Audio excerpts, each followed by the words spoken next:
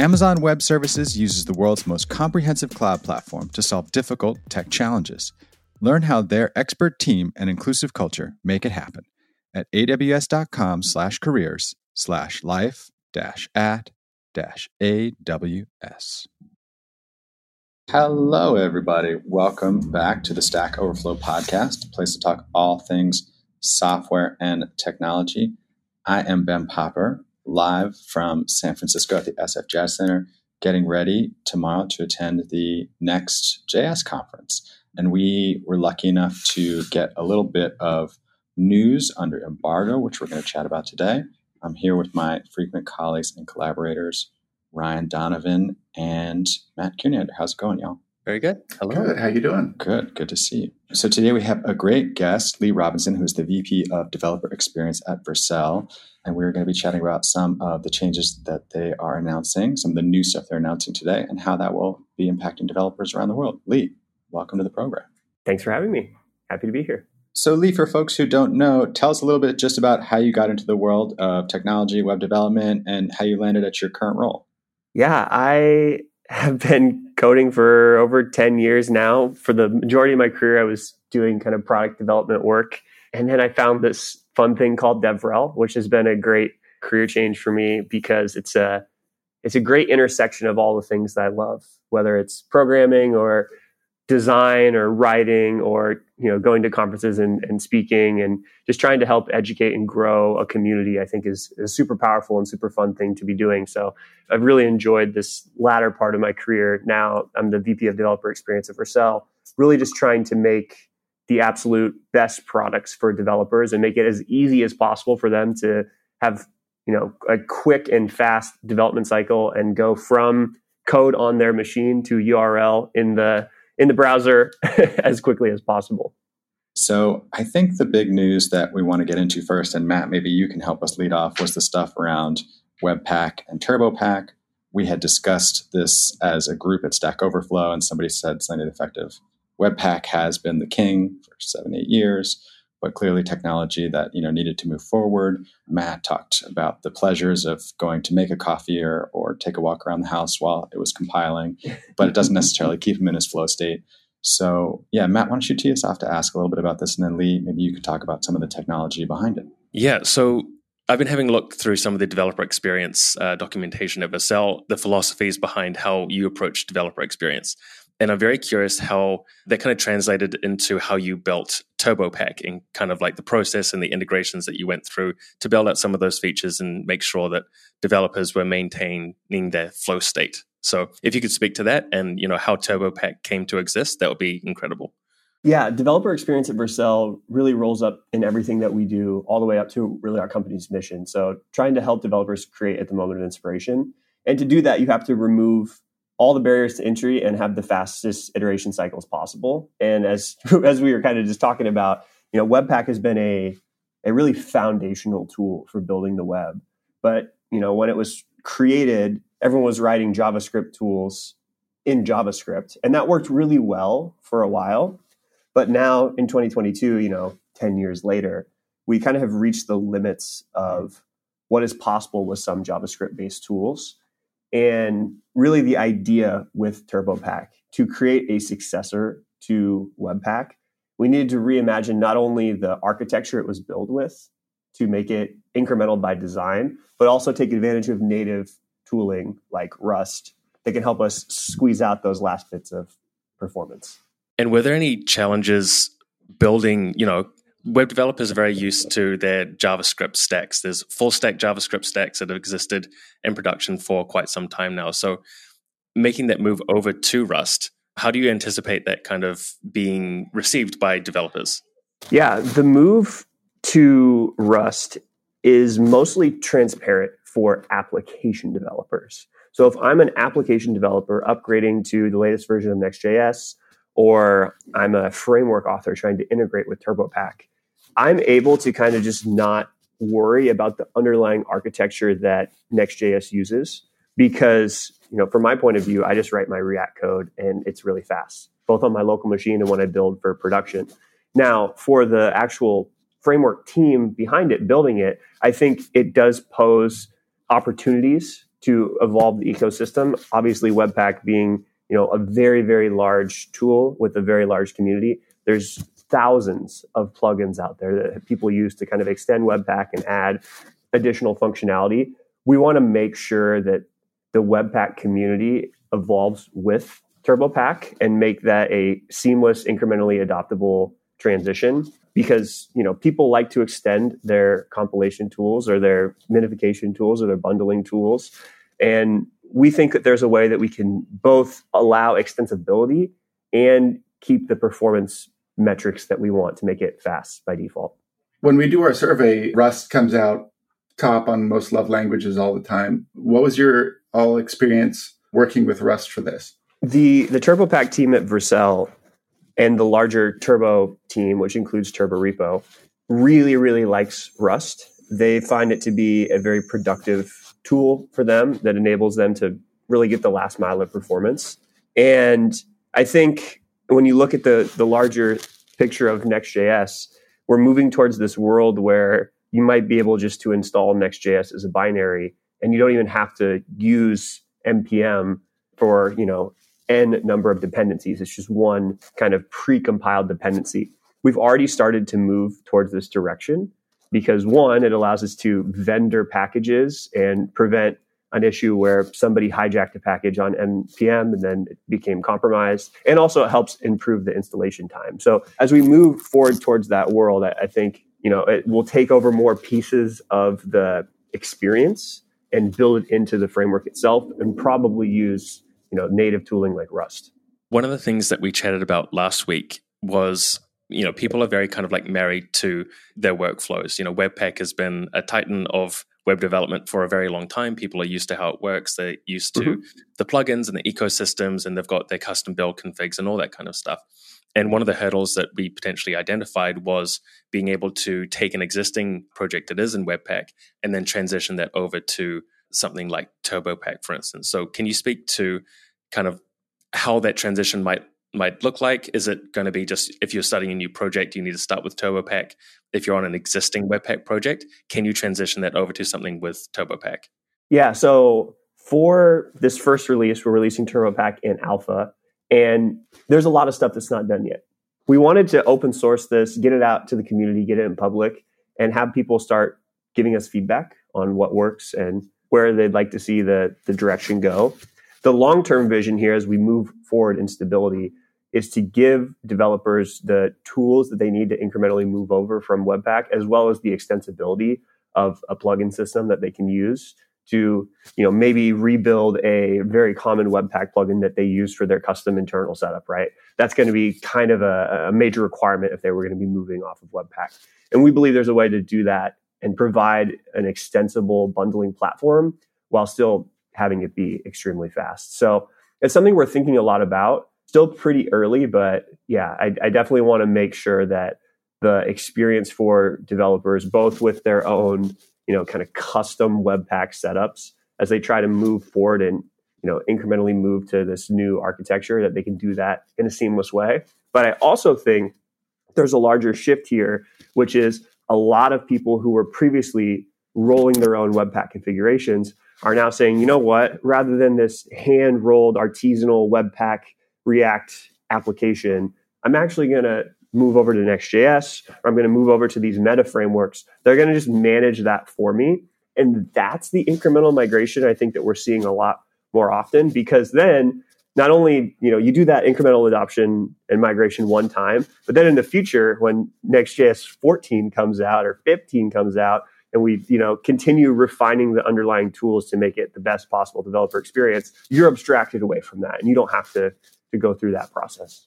I wonder how much of those kind of custom scripts were working around like limitations. You're saying like this is 700 times faster. Are a lot of those scripts now moot? Like if you have these plugins that are trying to speed up your Webpack process, are they going to even be needed anymore? That's a good question. I think that, if there was a plugin that was trying to, speed up your build process by caching something strategically or trying to add incrementalism into a tool that fundamentally wasn't designed for that from the start, a lot of that will be kind of null and void or obsolete, because the architecture of TurboPack is quite a bit different actually than what Webpack started with, just because of 10 years of experience, not only with Webpack itself and how it's evolved over time, but also the team at Vercel taking the expertise of Webpack as well as the expertise of Turbo Repo and other related tools and kind of building that together into a shared incremental engine. So one of the other things that we had chatted about last week with our colleague Cassidy Williams, who's on a lot, was her love for Next.js and her frustration with the amount of JavaScript that it sometimes ships and the inflexibility of the router. So when I showed her the press release under embargo, kind of spoke directly to her. I guess maybe you're getting a lot of similar feedback and making these improvements. Can you talk us a little bit through the routing and rendering updates, and what do you think that's going to mean for folks? Yeah, I'm extremely excited about this. I've been, using Next.js for a long time now, and one of the first things I gave feedback on was, man, it'd be great if we had a little bit more flexibility with the routing system. And I remember the first day I joined at Vercel, I asked the team about it, and they're like, "Oh yeah, we've thought about this a lot, and it's a tough problem to solve."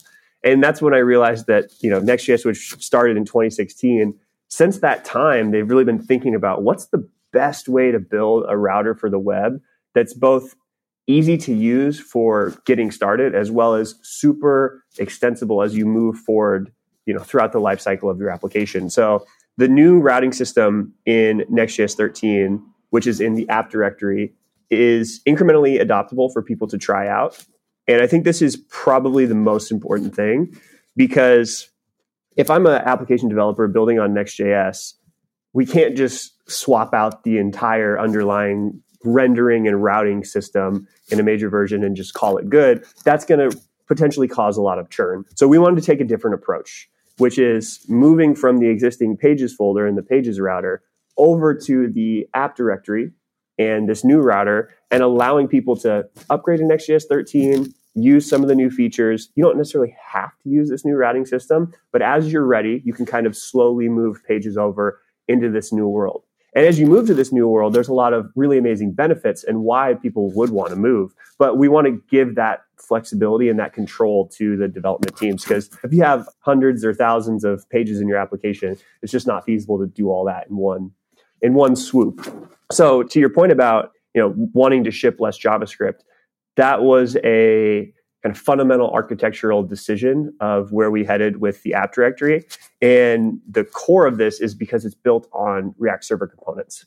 And the key thing with React Server components is that as your application grows in size from one component to 100,000 components, the amount of client-side JavaScript you send can be exactly the same. It can be constant because you can render every single component on the server. And that's a lot different from the world of React applications today, where every new component you add for data fetching or just putting some HTML on the screen also adds additional client-side JavaScript. So this is kind of inverting the default back from the client to be server first. Now, of course, we still love client-side interactivity that React provides to make really interactive and rich UI experiences. But the default for data fetching or just getting HTML to the browser happens from the server, and that's going to help us reduce the amount of JavaScript. So you've spoken about a few pain points that TurboPack is addressing, one of which is speed, and the second of which is the amount of JavaScript being sent to the client. Were there any other pain points that you wanted to address with TurboPack that you haven't mentioned?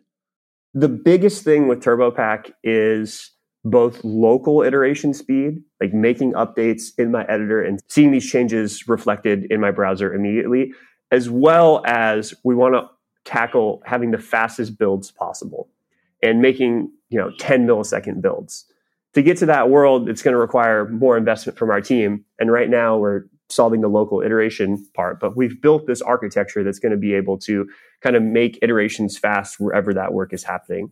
That's a little bit different from the Next.js 13 and app directory goals, which are a little bit more focused on how can we provide a tool for developers to create the most advanced and complex UIs, all while managing to ship less client-side JavaScript and just have a better developer experience for authoring those applications.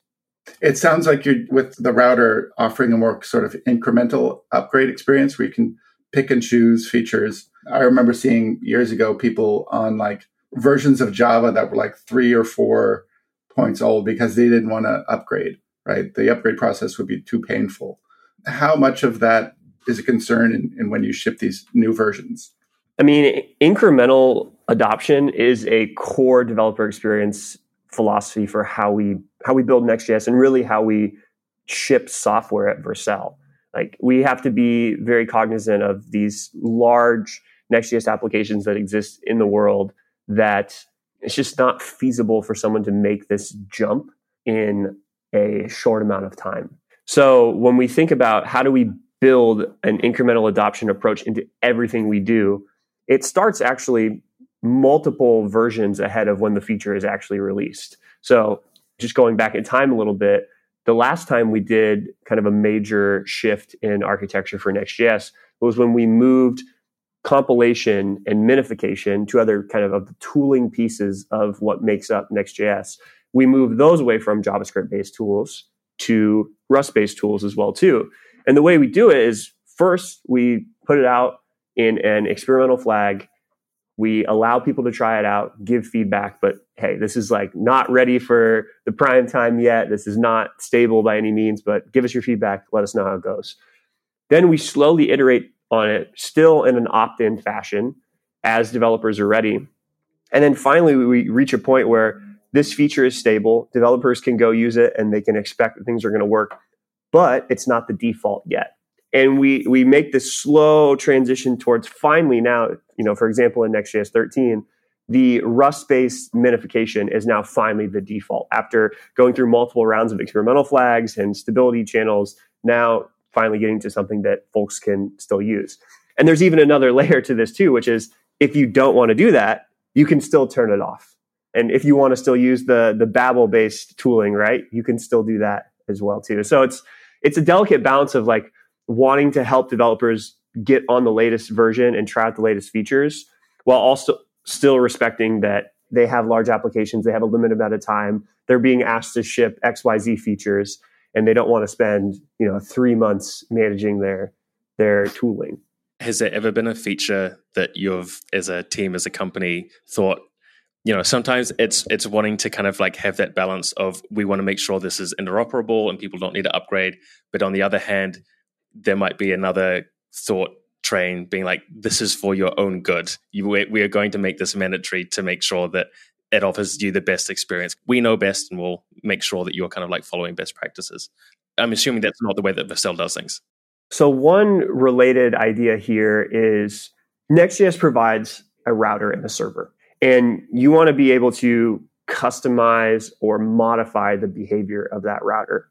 And this is not only the actual like rendering of pages and how you structure them in the file system and how that corresponds to like addressable routes in the browser. It's also all the little configuration options. Like, do we have a trailing slash at the end? Should there be some kind of prefix on the route? Do we want to have internationalized routes that look at the browser and understand my language in the browser is English and I'm in the United States, and let's do the internationalized route paths that way? There's all these little things that add up to how you actually build, the routes for your application. And over time, we slowly added more and more of these bits of configuration options that our community asked for to kind of extend Next.js.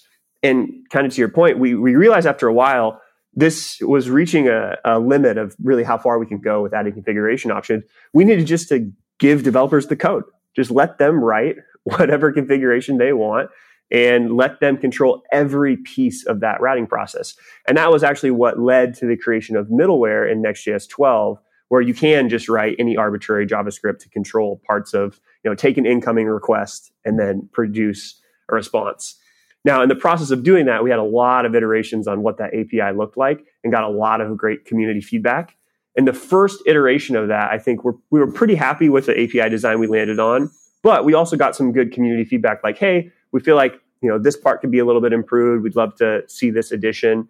And my philosophy on it is that the customer or the developer is kind of always right, because even though at the beginning I was like, I don't totally understand why they want that feature, I had to really digest and understand, multiple people in the community giving this feedback, which is now leading to some further middleware improvements in Next.js 13 that we're making as well too. So I think that the key thing here is just always to for us to be super plugged into the community's needs and what they're looking for out of the framework. And as long as we do right by them, I think we'll be all right.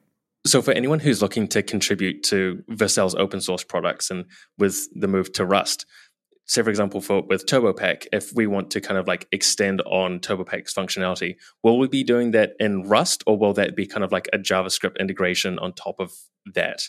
Just because, as Ryan has mentioned, Rust has been ranking very, very highly on the love score that we have every year. And I'm personally quite excited to kind of like dive into a Rust project to flex my skills and learn new things. So is there an opportunity here for Rust, or is that going to be a JavaScript-based extension program?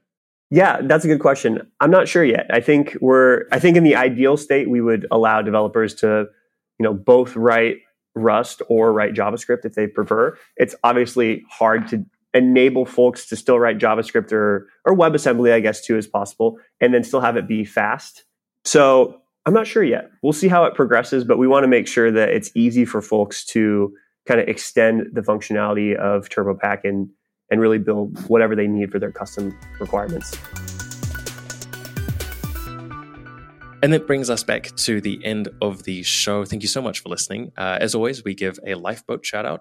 This is an answer score of 20 or more to a question score of -3 or less that goes on to receive a score of 3 or more. Today's contributor is Rolf, who answered the question, what is @apply in CSS? Thank you very much, Rolf, for being part of the community. I've been Matt Keenander. I'm a developer advocate here at Stack Overflow. You can find me online at Matt Kander, MattKender, on YouTube and Twitter. I'm Ryan Donovan. I edit the blog here at Stack Overflow, stackoverflow.blog. And if you want to find me on Twitter, I'm at rthordonovan. And I'm Lee Robinson. I'm the VP of Developer Experience at Vercel. You can find me online at leerob.io or on Twitter at leerob. I am Ben Popper. Find me on Twitter at Ben Popper. Email us with questions or suggestions, podcast@Stack Overflow. And if you enjoy the show, leave us a rating and a review. It really helps. Thanks for listening, everybody, and we will talk to you soon.